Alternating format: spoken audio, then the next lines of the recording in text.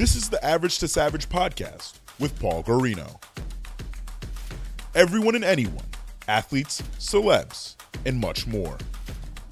Today's episode is brought to you by BUSR.com. You know, everyone always asks me where they should bet, and now I got a solution for them.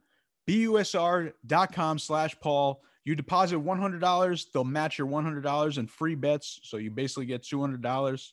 Go check it out, BUSR.com/Paul. What's up, everybody? Welcome back to another episode of the Average Savage podcast. Our special guest today is photographer Miles Witt Boyer. A little background. Usually I don't do this, but I'll give a little background because, you know, things randomly happen, and this interview randomly happened. I was at a wedding last week. Everybody knows I've been to a lot of weddings this summer, and you were the photographer, and I knew Mike Lamazani. He flew you out from Arkansas, and I was confused why. But then I figured out why. Once you were there, I understood the mission, and I understood why after seeing you. And and I think, you know, obviously I think a lot of people's photography, you know, could stick out and things like that, but I think it was obviously like your personality and things like that that set you apart probably from other photographers. Dude, that's like the greatest intro ever. Can I just get that little piece of recording sent over to me so I can use that for like, I don't know, sure. You want a everything. testimonial For everything from now on, if that's good. Yeah, dude, I'm stoked to hang with you. First off, it was a good wedding. Secondly, don't expose the long con. People fly me all over the world for weddings, man. So we want people to assume that it's actually worth the investment, even though, you know, come on, like, I just get paid to party. Yeah, for sure. Well, you know, being from Connecticut and, you know, close to New York, like I would just think like, you know, it'd be easy to find someone around here. Oh yeah. So, you know what? I actually moved to Arkansas from New York, so a lot of my good friends are still, you know, close to the city, and there's definitely a lot of talent. But you know, it really is the same like across almost all creative industries. People are leaving the coasts like crazy. Mm-hmm. It's just too expensive to do life. Yeah. Like none of us got into wedding photography so that we could, you know, like grind out 16, 18-hour days. Like we all just want to chill and have fun and make enough money to like see the world, right? So yeah, for sure. I mean, definitely during Corona, a lot of people from New York moved to Connecticut, so it's crazy.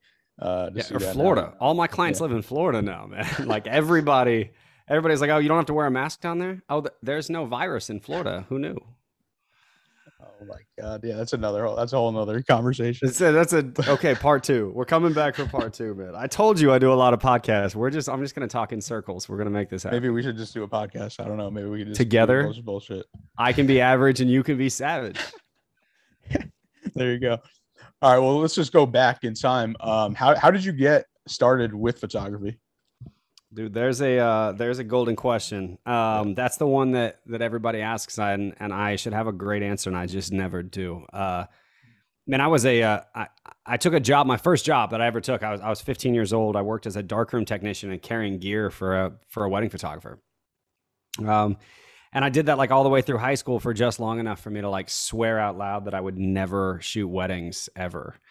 Actually, my senior thesis in art school was a paper written about how wedding photography was killing the industry. Like it was the thing that was like pulling the soul out of the photo industry. But yeah, dude. So I mean, I've been working, you know, at least in some capacity in this field since I was a kid, and kind of danced around a lot, man. I worked for a whitewater rafting company for a while as a tourist photographer, which was kind of dope. I just kayaked all day. And then I worked for a rock climbing company for a little while, doing basically the same thing. Moved to New York and worked for a fashion, like a modeling agency essentially, and shot a couple of big campaigns and kind of got my name sort of on the board just enough for me to realize like that's not what I wanted my life to look like. Mm-hmm. And then just coincidentally about the same time I met my wife, and she was an Arkansas girl with this like super cute Southern drawl and this like kind of hot swag for college football and slow living, and just like that's what she wanted out of life, and there was something really attractive about it. So she was right. She said, come to Arkansas. It's the greatest place in the country to own a small business. And she's not wrong, man. It's a great, like, it's definitely a great place to be. So that, there you go. There's 15 years of career in 30 seconds. There you go. Yeah. I mean, I've never been to Arkansas, so I guess I got to check it out one day. But how did you I don't know, where did you grow up? That's New Mexico, actually. Okay. In the mountains in northern New Mexico. I was just a ski kid. My dad's an archaeologist, or was, I guess, an archaeologist. My mom was an art teacher, so I just sort of grew up like artsy and, kind of obsessed with sports. And so that was the only like outlet for me was I need a place where I can play soccer and learn photography. That's kind of, life goals. And then I grew up and I ditched soccer. Well, I didn't ditch soccer. I just blew out both of my knees. Yeah. So. Gotcha. And then, so you said you went to art school. So is that like a college, or like, what is that? Yeah. I went to a private, it's just a liberal arts university called John Brown University. It's a killer school, but it's one of the better photography programs in the country.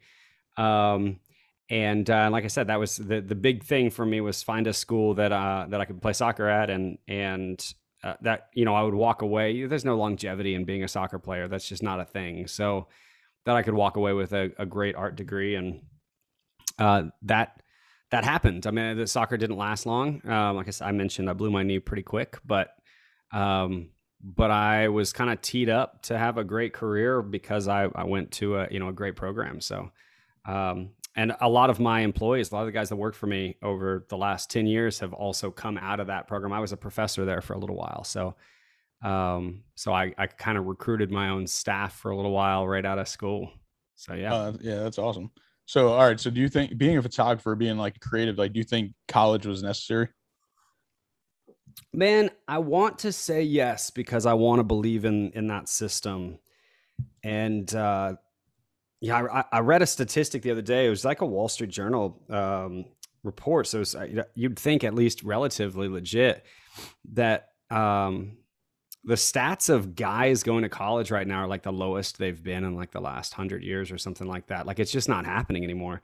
And I want to believe that the idea of like going to a professional school is a really valuable thing. I also want to believe that going to an art school where you're surrounded by people that can pour into you creatively and try and inspire you to kind of like expand your own ability is also a good thing. But the truth of the matter is, I've been kind of behind that curtain, and there's a lot of politics. There's a lot of money involved. There's a lot of decisions that are being made that aren't necessarily in the student's best interest. Mm-hmm. And, they're kind of in the interest of prolonging the program or expanding the program or whatever. So, short answer, no, I really don't. I think in this day and age, you can probably, in a creative field, you can probably forego college if you're ambitious enough to teach yourself what you would have learned. But I'll second that answer by saying I have met very few people in my career that are ambitious enough or disciplined enough to teach themselves much of anything except for a lot of bad habits. Mm-hmm. Yeah. No, I mean, I agree with you too, just because like I go back and forth with it because I just think about it all the time. Like, as I get older, I feel like it's just less and less like valuable, I guess, to me, that I went, besides like the networking aspect. And like you said, like, I think college should be, instead of the 4 year, I think they should get rid of the 4 year and just do like a 2 year and whatever your major is, because the first 2 years is usually just prereqs and things like that. Yeah, and you're basically learning things. I mean, here's the problem is there's no standardized level of, like, truly standardized level of what you should have learned in high school. Yeah. And so you spend the first 2 years trying to get everybody on a level playing field. And all that really does is, what I've noticed is it takes the top end of the class and brings them down, and it gives the bottom end of the class a chance to rise up. And, it's not like there's a discount on those 2 years. Yeah. So, I kind of agree with you. I think it's at some point you've got to ask people to just sort of like dive in and make a decision for what their life is going to look like. But I mean, man, you've only got to be around people our age for 5 minutes to realize that most people, and I mean that genuinely, I think most people make it all the way through their adult life just reacting to whatever circumstances are around them. having no idea what they want their life to look like. And they wake up at retirement age and realize that, you know, at best they've saved enough money to retire, but their entire adult life is behind them. So, yeah, for sure. Maybe one day you'll open up your own school for photography. No, man. Come on, don't put that on me. No, I do a lot of trainings though. I do a lot of teaching and mentoring, and I speak at conferences kind of all over the country. And, we sort of blessed at this point to have enough of a reach because of my endorsements and some awards and stuff that we've won that for whatever reason, people will listen. And so while that wave is in front of you, I feel like kind of have the responsibility to say the right things. So. Yeah. So tell me when your first wedding was that you did, and then tell me like what your big break was, and like you got to like quit your job and start your own business. Oh yeah. So first wedding, this is a funny story, man. The first wedding that I shot, I was 16 years old. I worked for a photographer named Jill Caven, and man, I did not want to be at a wedding. I had no interest, dude. But this is how every good man's story starts, dude. The girl that I was crushing on hard was also was an assistant for her. And so I get this call that's like, hey, we're gonna go to this wedding in Santa Fe. I could use a second assistant, and like this girl will be there. And so I'm like, okay. And then she tells me, I'm not gonna sell how old I am, but this was, like pre-2000, right? So then she tells me that she's going to pay me $20 an hour on top of that. And I'm like, I'm done. Like, yeah, I get to spend all day with this girl and getting paid for it. Like, let's go. And I never even saw my photos from that wedding. I guarantee they were horrible. I was definitely not focused on what I should have been. Honestly, that was a circus of a decision, but anyway, so between there and the end of college, though, there was like a handful of weddings, mostly for friends or like people that really couldn't afford an actual photographer and were willing to take a risk on this like cocky photo student that was like, yeah, how hard could that be? That was really how I developed that opinion on the fact that it's like, man, this is trash. Like wedding photography is horrible. And then after college, I mentioned there was some stuff, kind of moved to New York, kind of moved around and met my wife. But in 2009, we decided like, I'm going to kind of start this company and kind of dive in and like do this for real. And, it took me probably 3 years realistically of just sort of floating on my personality. I don't know how else to say that. It's just true. Like I just was like floating on the fact that like I could just sort of charm people and make them happy, and the photography needed to catch up. Like the actual work needed to catch up with the fact that I was like good at talking people into hiring me.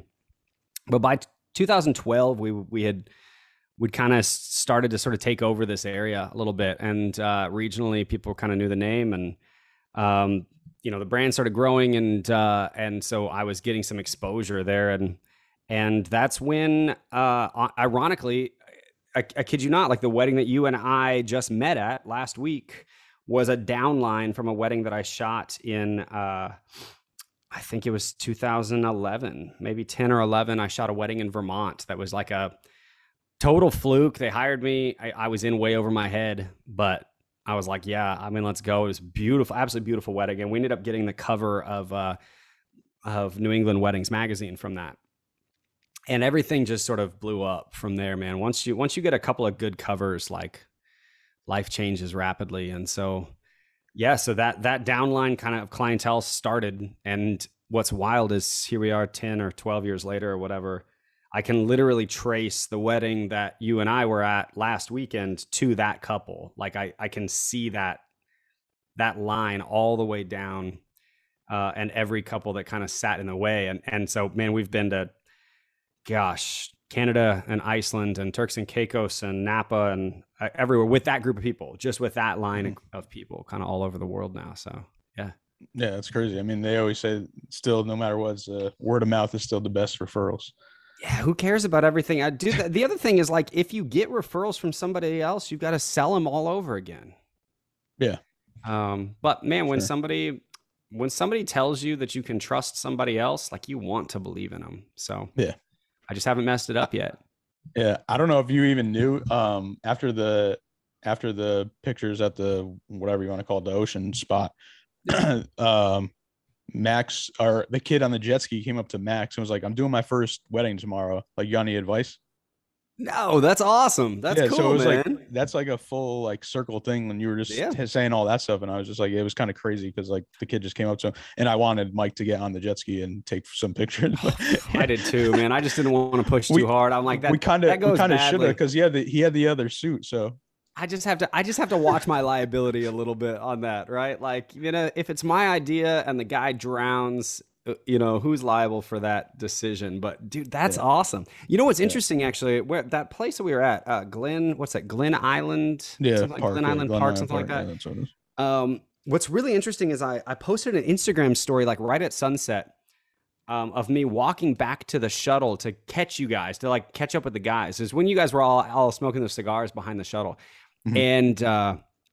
And a photographer that has been following me for like, I don't know, 5 or 6 years, wrote me, he was on the other end of the park shooting a wedding at the same time. That's wild. I've never met him. I mean, he's written back and forth to me a few times, but he was there at the same time. Dude, it's just such a, like, this industry is so much smaller than you think it is. Yeah. I feel like every industry, like, there's 10 million people in everything that you do. And then by the time you elevate to a point where something is actually valuable about it, there's very few people that actually kind of hang in those spaces. So the world is definitely small. I'm sure there's probably somebody's wedding that you did that I possibly know or something like that. Like, it's guaranteed. It's crazy. Yeah. It's crazy. So yeah, dude, I don't know. I want to, as part 2 of this thing, when we launch our own podcast, I want to know your story, man. I want to hear the whole thing. Like, I know you give a mean speech. I've heard that now. Oh God. I gave solid. I gave myself a 6. That was, I mean, I give you a 6 too, but I don't know if you have a 10. Like, I don't know. You know what I mean? I feel like 6 is topped out. So 6 out of 10 in that. Just rest in that. It's not good. No, I'm just playing, man. It was solid. It was really good. Like, all right. So this is what the backstory of that was. Lath, who was other best man, we agreed to cut out stuff, and he didn't cut out anything, but I cut out a lot. what a punk, man. Yeah. Yeah. Well, I'll clip this and send it to him. That's right. Send this over and be like, yeah. I mean, he held you back. There was no doubt there. Dude, no, I'm serious. I get to hear a lot of speeches, and a lot of people ask me for like my advice on that, just because I've heard 500 speeches now or whatever. And typically I tell people that I'm like, just first things first, eliminate inside jokes. They're dumb. Even the people that they're meant to be told to, nobody laughs at them. So like, eliminate the inside jokes. And then, don't spend the whole time just poking fun at the dude. Like, it's his day. Like, let him shine a little bit. It's okay to, like, you don't have to flirt with him to like raise him up a little bit and kind of give him some credit. And man, you did that. Like, it was solid. It was a good speech all the way around. And you know what's even more important than the actual speech? I took really dope pictures of you giving it. And so nobody remembers the speech. Those. They're just going to remember the pictures. Yeah, good. I could post the pictures instead of the video. Done. And then you can say to everybody, this is the world we live in. You can just caption it with, I gave the best speech ever. Fight me. Yeah, for sure. No, and I just like my whole thing in just life is just being real. Like, I didn't want to talk like, like it's an essay form. Like, I just wanted to talk regular, like how I had to talk. And that's what I did. Even though it was short, but whatever. And so yeah, and then just going back to weddings and in general, like, I know so how many weddings have you shot total, you think? I never know I don't know, but we have people that are like, how do you not have like over 200? Oh yeah, over 500. Oh, all right. Yeah, a lot. Have you been in all 50 states? 42 states, and you got that down. And I think 16 countries, something like that. Yeah, a lot, man. Like, we had one season where we did 19 states, in one season. Like, it's nuts. I've actually peeled back a little bit on the travel, over the course of the last few years, even before COVID, just because my kids are getting older. And dude, it sucks to miss like soccer practices and games. And what I think the hardest thing about being a creative in that situation is like, I want to be so present, but I'm so distracted. Mm-hmm. So yeah, we've pulled back a little bit, but for a while there, it was like full steam ahead on like, have camera, will travel. I never did the like weird van life thing. That's a thing right now. And I've never been I'm too bougie for that. I'm like, man, I need a hot shower and a really solid dinner and a good whiskey, or I'm not there. But yeah, for sure. Like what's like your average, like what's your goal in the beginning of the season to like how many like weddings you want to do, or like I cap it at 25. Yeah. Okay. Which is still, a lot more than most people in the industry will shoot. I think we've just gotten more efficient. It doesn't, it doesn't slow me down. I did one season where I did 42 weddings and 44 weddings. And that was 2016. And that was just way too much. I couldn't keep up, and the editing load alone was too much. And I refuse to outsource that stuff. That's pretty common, but I want to keep it all in house and do it all right. So yeah, I cap it at 25 now. And every time, we get an inquiry beyond that, somebody in my team takes it. And so 2019, we had 76 weddings as a company. That I oversee it all, but only 25 of them were mine. So, yeah. Gotcha. What about like, what happens when like one of your friends is getting married? Like, do you do it, or like you get your other people to do it? I try. It's sort of case by case. Yeah. It sort of depends on what that friendship looks like, and if I can sense any any weakness there. This is an oddly intimate relationship that you end up building. And it's not like I sit around and watch Nicholas Sparks movies, man. Like, I'm not like this weird diehard romantic. It's a business, like I love my job. I love being a creative, but like, I didn't get into this so that I could like make shadow puppets of hearts on the wall. So a lot of times my close friends will call because they know that they're going to get like a very real experience out of me, but that doesn't mean they're getting a discount, because the work is the same kind of no matter what. And so I kind of deter a lot of friends from hiring me if at all possible.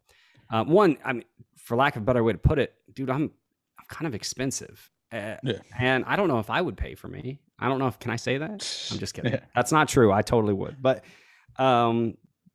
two, honestly, I don't know. I don't want to muddy the water with good friends. So what I end up telling everybody is like, Mike and Christina being a perfect example, all of my clients end up becoming friends, but I don't love it when life happens the other way around.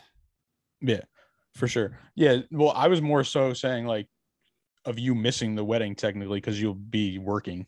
Oh yeah. I miss them all the time. Yeah. No, I mean like, so it's your friend's so I'm saying, all right, say it's your good friend, right? Yeah.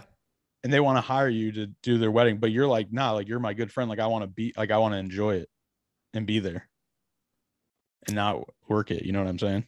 Yeah. Like, has that happen?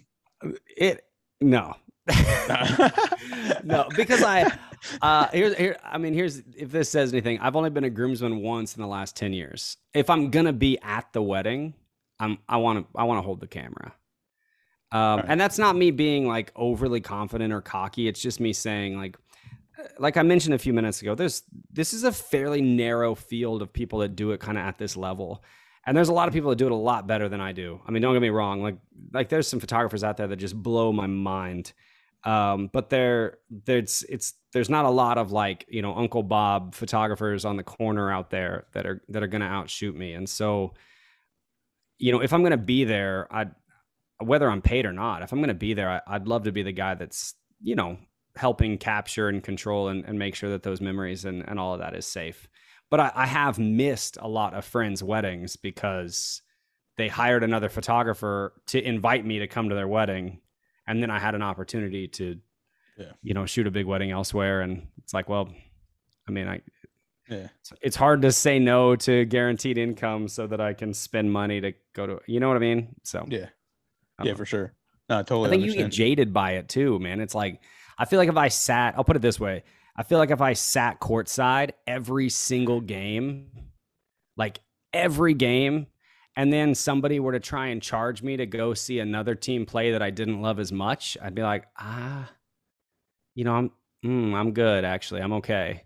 I mean, I get VIP at every wedding. I eat first, I dance first, I chill with the couple back, so to be a guest for me sometimes is, like from a personal perspective, I love to support them, but it's not as much fun. Gotcha. Yeah. Being the groomsman thing, like I was in 3 this year and I'm like, at this point I'm retired. Call it. He pulled the hat trick and he's done. Yeah. Pretty like that was just too much stuff. That was crazy. Yeah. I went to 5 weddings and that was like, cause I only probably been like, as an adult, I'm saying like, I've only been to like probably like 2 or 3 and then going to 5 in one, basically 2 months. I was just like, wow, this is like nuts. Yeah. I went to 5 last month, man. That's your job.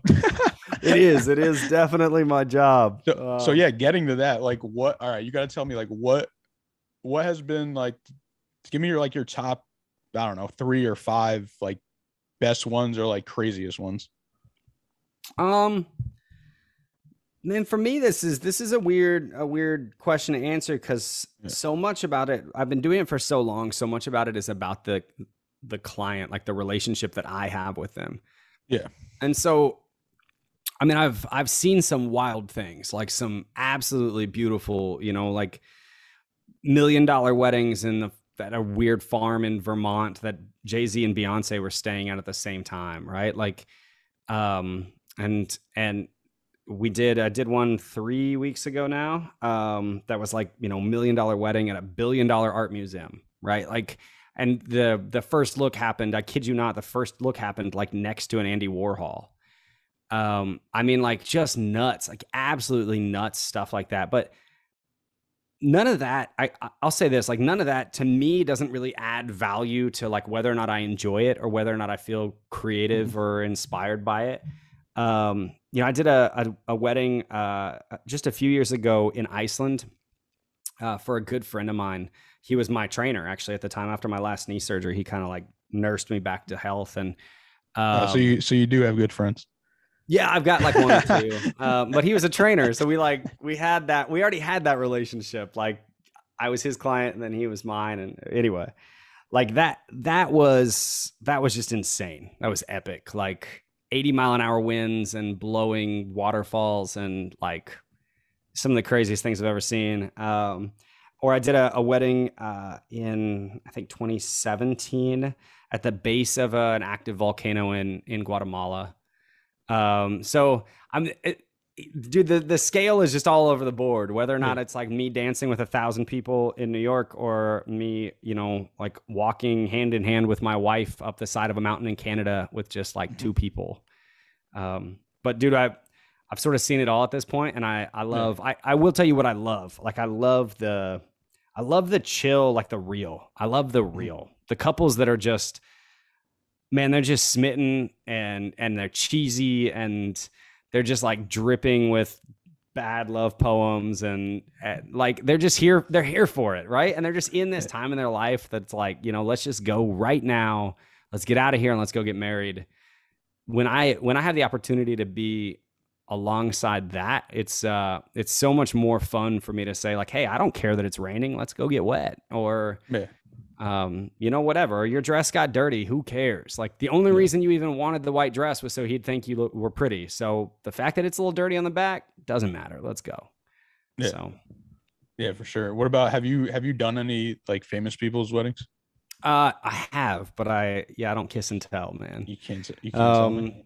I mean off the air. No, I've got a few NDAs and stuff like that. But yeah, we've shot some athlete weddings and some, more well-known people, some actors not a ton. That's that's not really the demographic that I go after. I've got a couple of friends in Southern California that like, that's what they shoot,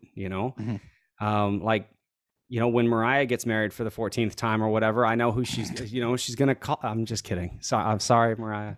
But I mean, that's just not me. I won't get that call. I keep waiting. Like, Ally Love got engaged from Peloton and I was like, come on. I mean, I ride alongside you all the time, but she never called. I don't know. Bieber never called either. No matter how many times I stream that album. I could refer you to some people. Well, there you go, dude. All right, let's go. Let's I actually random fact. I actually did some social media work for a guy that shoots in he lives in Bora Bora and he's a photographer. Cool. And like the same thing when I was like, and he told me all these like dope people he shot, and I was like, oh, you guys like send me those and like we could post them. It'll be dope for like social media. And then he's just like, oh yeah, like like a majority of them signed NDAs, so we can't post them. Yeah, so it doesn't. Like, dang. Yeah, it doesn't. It doesn't happen like that. I mean, typically it's an interesting thing because like in the just sort of the normal world, right? Like our life, you can like convince the bride that the value is in like more photographers, more videographers. Like let's add production, let's add hours. In those weddings, it's funny. They're like, hey, can you show up for 4 hours completely by yourself? Leave without saying bye and never tell anybody that you took these pictures. And it's a totally different. I mean, it's a different world altogether. But I don't blame it. So you got hired before, and they're like, just don't talk to us at all. Just take pictures. No, not so much that. I mean, because I usually I wouldn't take that wedding. Like, yeah. I would say no to that couple. It doesn't matter who they are. I don't know. Yeah. If Bieber called, I'd probably go for it. Look at me. But now, dude, I mean, I have been in situations for sure where it's like, hey, this is a very intimate wedding, very affluent couple. There's only like 25 people invited, and there's one pink elephant in the room, and he's holding a camera. Mm-hmm. Right. So it's sort of like, kind of get in, do the best job you can to sort of blend in. But then, like when you feel like you've got a really good handle of the photos, feel free to just sort of duck out when you're ready.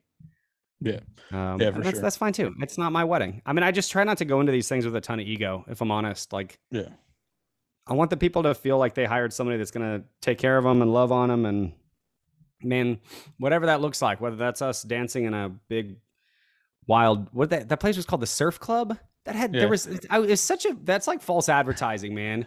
You walk in and it's like a giant baby grand piano and dual staircases. It was like the bougiest. I did not expect that. I was thinking like tiki. I don't know. I thought we'd all be taking shots of tequila off. I didn't know. I knew it was nice. I just didn't know why the name was that name. Yeah, it didn't make sense. I didn't either, especially that it's in a bay and there's not even like a ripple.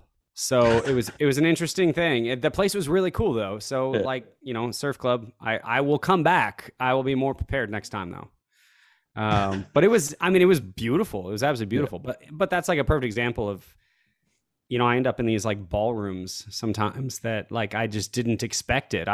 Because every picture that you see on their website is like outside in that beautiful space down by the beach. So I was thinking that, and then we walk in and I'm like this giant chandeliers and it's a ballroom. I'm like, all right, curveball, set up some lighting and let's go.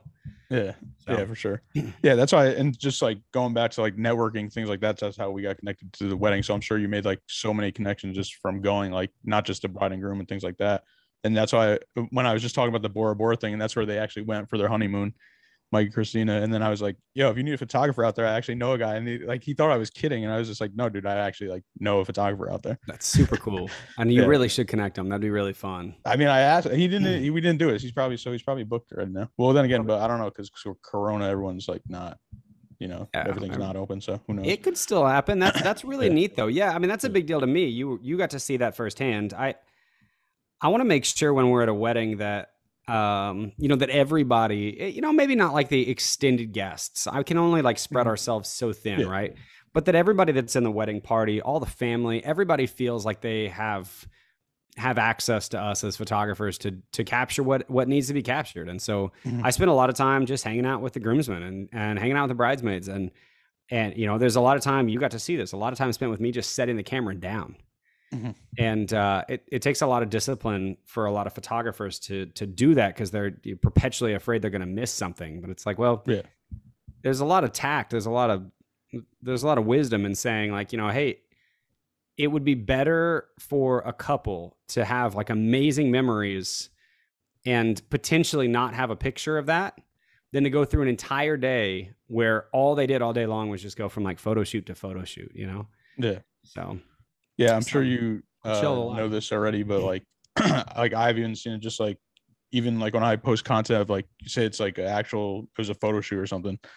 in like the gear I have and stuff like that. But then like, yeah, it gets good engagement or whatever. But then I do like a behind the scenes thing, and that get engagement's like way better. And like everyone like likes to see like that stuff more. Yeah. Double. Yeah. There's something really valuable about being able to see how things are created and just be able to experience that. So like I said, you're a perfect example of that. I mean, it's a big deal to me to take time to just to like connect and get to know the people at the wedding and find out, you know, like who is this dude that's giving this speech and why, right? Like why him? I still it turns out you were just hired from Craigslist pretty much like the day before the wedding. At this point, like I'm like a wedding crasher now. Yeah. 5 in one summer. Yeah. I mean, you should probably be billing for this. I actually think you should probably invoice Mike and Christina and just see if they'll pay. I should, but since he's like almost a doctor, he'll bill me for my WebMD questions. But don't send those over to him. You can't trust that. Almost a doctor, man. At least wait until he graduates. Yeah, and then what advice would you give to like a young photographer coming up? Oh man, bail. No, man, I'll say this: like, the older I get, the more I realize that, man, the human body is just, it's just like fascinating. Anything that we do in repetition, it doesn't matter what it is, just literally anything that we do in repetition, we get good at. So if you win all the time, if all you do is win, you get good at winning, man. And if you're self-deprecating or you stand in your own way, you get good at doubting yourself. And if you think you're going to grab a camera and roll out and take pictures that not only you're stoked about, but other people are going to pay a lot of money for, but not practice, then somebody that's probably half as talented as you, but more committed to just the art of practice will pass you in a hurry. And so, I mean, that's where I would say we have a lot of people, because of my association with Fujifilm and some of the teams that I'm on, the social teams that I'm on. A lot of people will write me, you know, a year or 2 years into their career and say like, "Hey, how do I get endorsed?" And I'm like, man, you just got to get better work. I mean, you've got to work more. So I've shot probably on average somewhere in the realm of 4,000 to 6,000 photos a week, every week for over 10 years. So, I mean, dude, if I wasn't taking beautiful photos at that point, I'm like a massive failure. Right? Like, man, I really suck if you don't get good at it by then. So I think that success is often a byproduct of just ambition and practice. So that's what I would tell. I mean, not just photographers. I'd tell anybody, you know, like if you don't want to miss free throws, then stop missing them. Like that's, you know, that like there's the key to life. If you want more money in your checking account, then stop spending it. Like get better at making it. Yeah. No, for sure. And then I checked out your website too. So I think like possibly if this is correct, like on the dates was the actual weddings of I think it was like blogs. You kind of like posted. Is that what it is? Yeah, I don't post every wedding doesn't get blogged. I'm saying the date of it was from the wedding, the actual wedding date. Is that what it was? No. It's just the date that I posted that I blog about it, because there's a lot of blogs in there as well about that are like tips and tricks and stuff for photographers or whatever. I was about to compliment you again, but I guess I can't now. Well, go for it. I'll take it, and then I'll just retract my last comment. No, because I thought those were the ones that like, so say it was said like September 1st. So I was thinking that wedding happened September 1st, and I was like, wow, you got it done already in that time frame. Oh no, I am like I'm you know, on my other screen right now I'm looking at a wedding that was 3 weeks ago, and it'll be done by tomorrow. Yeah, so we usually run under a month. I mean, that's a big problem with our industry right now, is photographers that just overcommit themselves, and they take 6 or 8 months to get stuff out, you know. And yeah, you need to. We always laugh. I'm like, there's no way I'm going to get your photos back to you before your first fight, but I hope I can get them back to you before your second. So you got to power through that first fight. But by the time you're on that second fight, hopefully you have some pictures to look at. Yeah, for sure. And then, what is it like? Because I know with computers and stuff, like, what is it like for you, like equipment wise, and like just getting stuff, like what programs do you use and things like that? Because I know, like, even like yesterday, I used Dropbox and it stopped letting me use shared links for some reason because the bandwidth. And I was like, what is this? I was like, I never seen this before. Yeah, no way, man. So I'll preface it. The only like nerd talk thing I'm gonna say is, I'm shooting the absolute most tech advanced camera ever released. Is a Fujifilm large format digital, called the GFX 100 or the 100S. We shoot both of them, and each individual file is over 100 megabytes before it's edited. And so, when we're delivering 1,000 files to a client, you're looking at, dozens of gigs of uploaded and then downloadable material. And the backups alone, are typically for a wedding or somewhere in the realm of 700 to 800 gigabytes. So we're pushing close to a terabyte per wedding. So by the time I get these things edited down, the importance of efficiency of like a clean workflow that means that I never lose anything. I don't misplace anything. I can understand and, easily get to weddings from 2009 or 10 and still get to the files if I needed them for some reason. That's the critical piece. So we're using Lightroom for the vast majority of the editing work. And then Photoshop and a plugin program called Luminar AI is doing a lot of the processing work for me. All of it's done by hand though. Like everything is, there's no bulk processing. So every image is touched, edited individually, one at a time. And it takes a long time. It's a big commitment for each wedding. It's one reason why I limit the number of weddings that I take so I can kind of do it right. But then we have a server program. The one that we're using right now is actually called Zenfolio. And I've got 780,000 files that I've delivered over the last 12 years now, organized in there. And it's like Dropbox on steroids, but it's a lot prettier. So it's a much easier way to catalog, organize everything, send individual links and all that type of stuff. But we're about to move over. I think I just had a really cool call the day before yesterday. Actually, I think I'm going to be signing on as an ambassador for a new company called PickTime.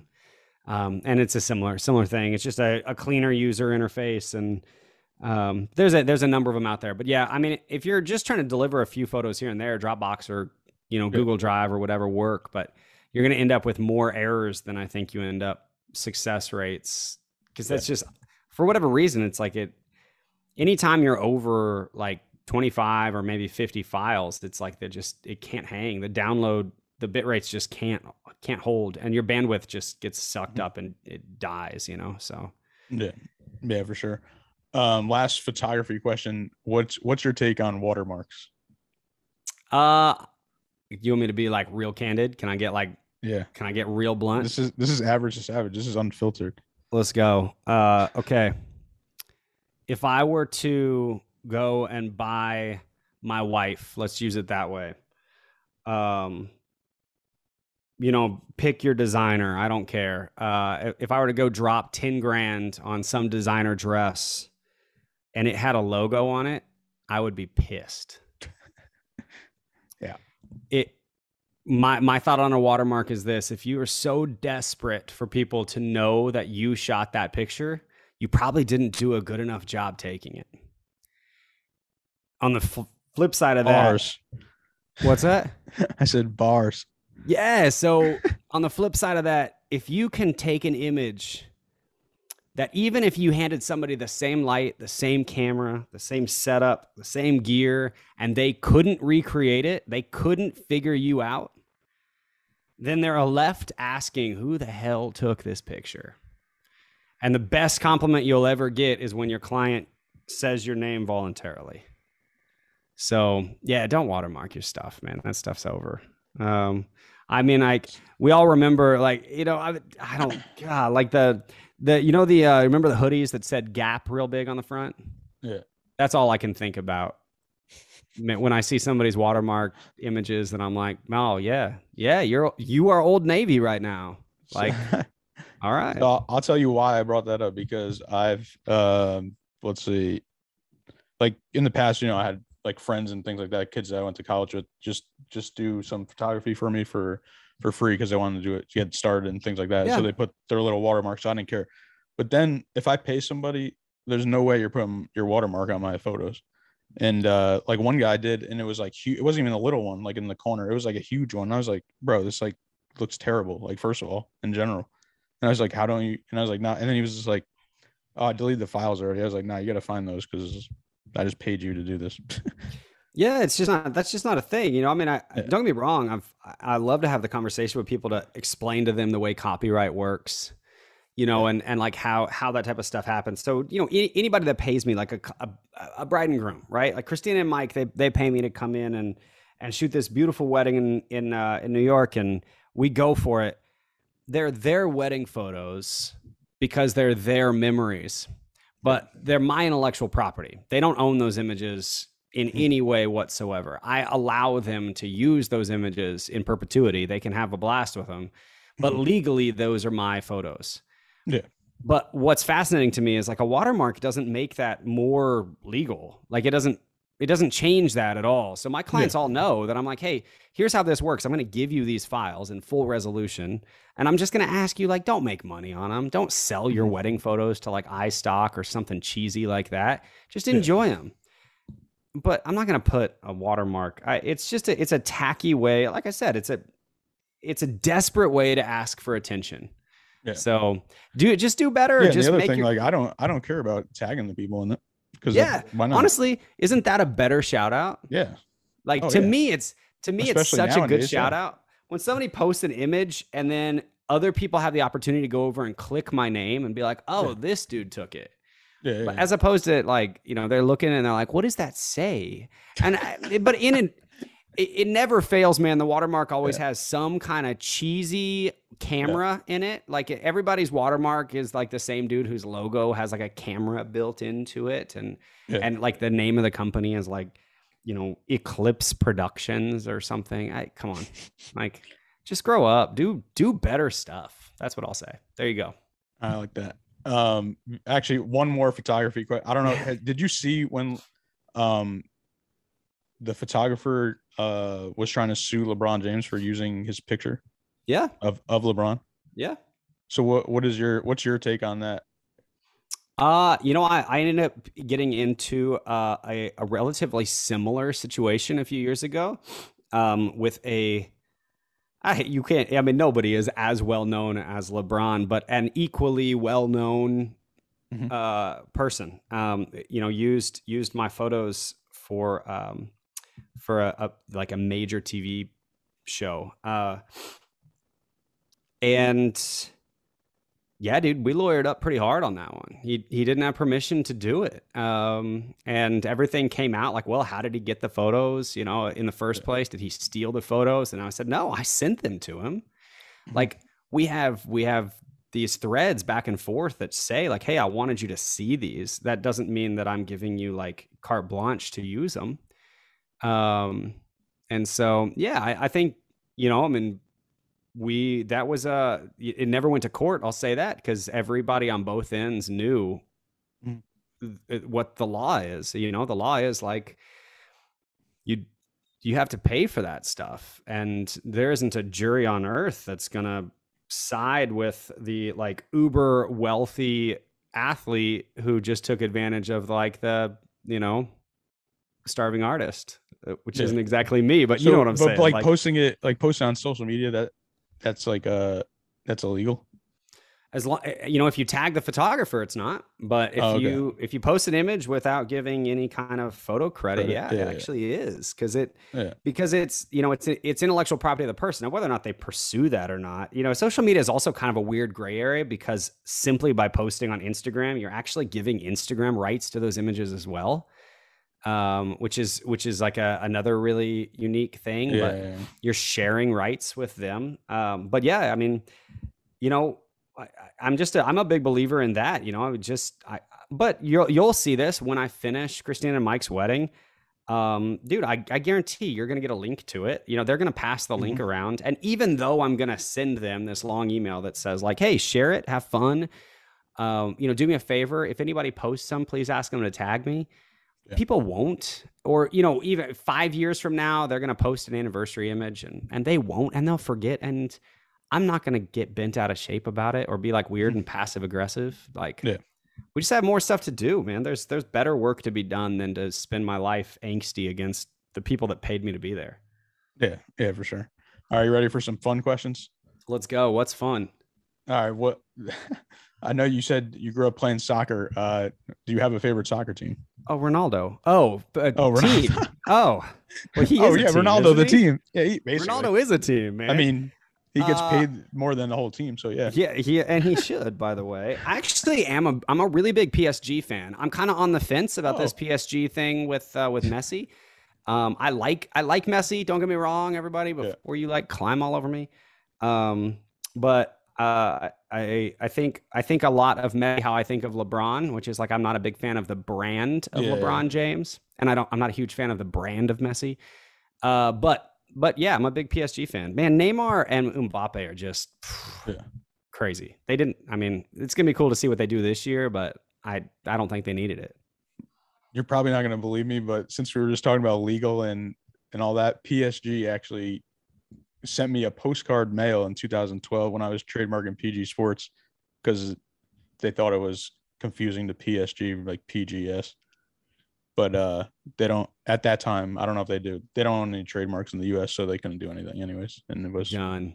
You nailed it. You stuck it to the man there. Yeah. So I actually want to find that postcard because I think it had because I want to just post it just because like the Messi thing and they kind of blew up now again. But yeah, that was a weird scenario, and I was like confused because it came in like half French, half in English. You know, is this from Canada?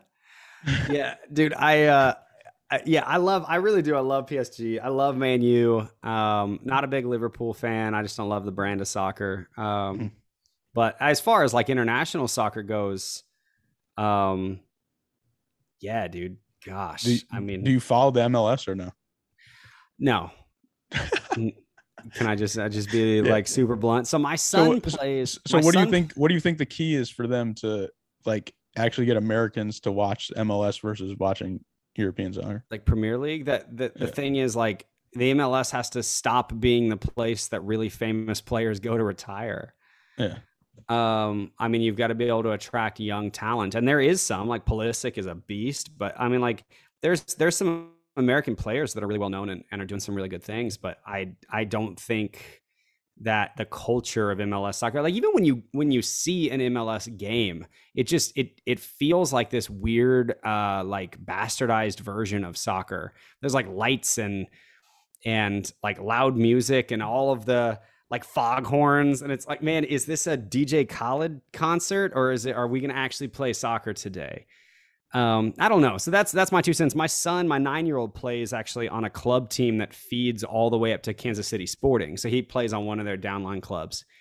And that has changed things for me a little bit. I've started watching some KC Sporting games because it's cool to watch the way like the director of coaching for my son's club is learning from all the way from like the pro club level down. Yeah. So that's pretty cool. But yeah, I mean, I'm not against MLS. It's just, it just feels, it's kind of like, I know a lot of like avid baseball fans that wouldn't watch a AAA game to save their life. And it's like, that's what it feels like. Yeah. Like I wouldn't watch it on TV, but I would go in person. Yeah. Yes, dude. Absolutely. Go have a beer and cheer for soccer players. I don't know who you guys got.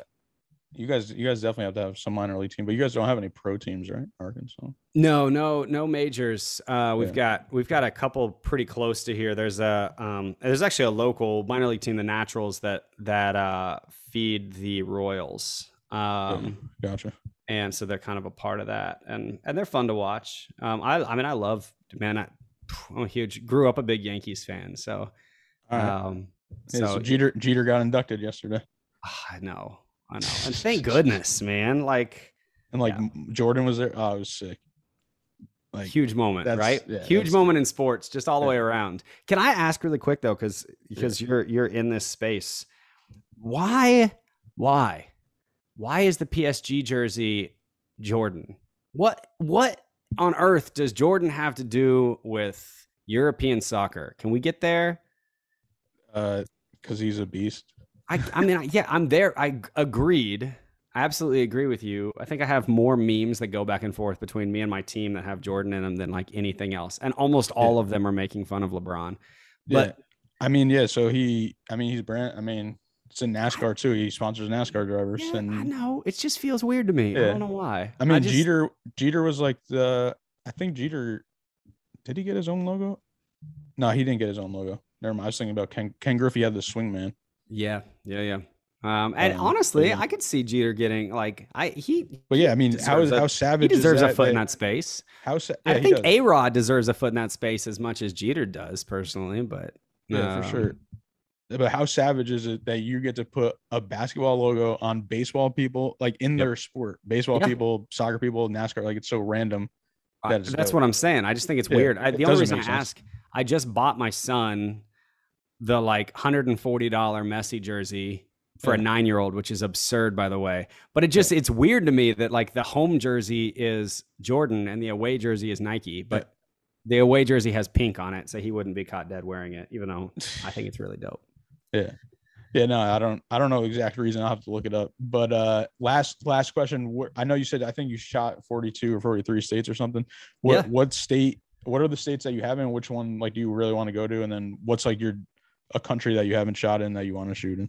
Man, I haven't shot in like Montana, Wyoming, kind of that corner of things. That would probably be dope too, because they got dope, like settings and exactly. I'm like, somebody that's listening to this, take me. That's where to Kanye Montana. went to go for his. I don't know if that's the greatest recommendation right now, but that's fine. Oh yeah, that's how this. By the way, that's how this podcast all got started. When you said, "Yo, when's the last time Nelly had a better album than Kanye?" And then I wanted to see I said, "Oh, why? What'd you think of the Nelly album?" Because I wanted to see, because Nelly's my favorite. He slayed it. Yeah, he crushed it, man. He crushed it in country too, alongside some of the bigger names in country. And by the way, if I can just go on the record and say, the actual answer to when was the last time Nelly had a better album than Kanye has been every single Nelly album except for College Dropout. All right, I'll take it.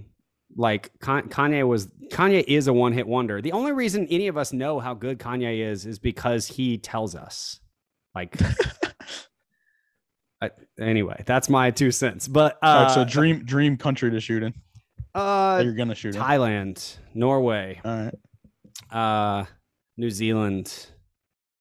Yeah, those three would be right at the top. Norway, I've got a couple that has like claimed Norway, but we were supposed to go there the last year and COVID hit and it just hasn't bounced back enough yet. Like those countries are still kind of struggling their way through how travel works and whether or not things are efficient. And so, but man, a killer wedding in Thailand would be unreal. Yeah. But it would require the right couple and not some like weird sweaty dude that is going to be like gross and nasty right off. By the way, that is me, just so we can be clear, but I don't have to be in front of the camera. Yeah, for sure. I need like a skinny hipster kid to go to Thailand.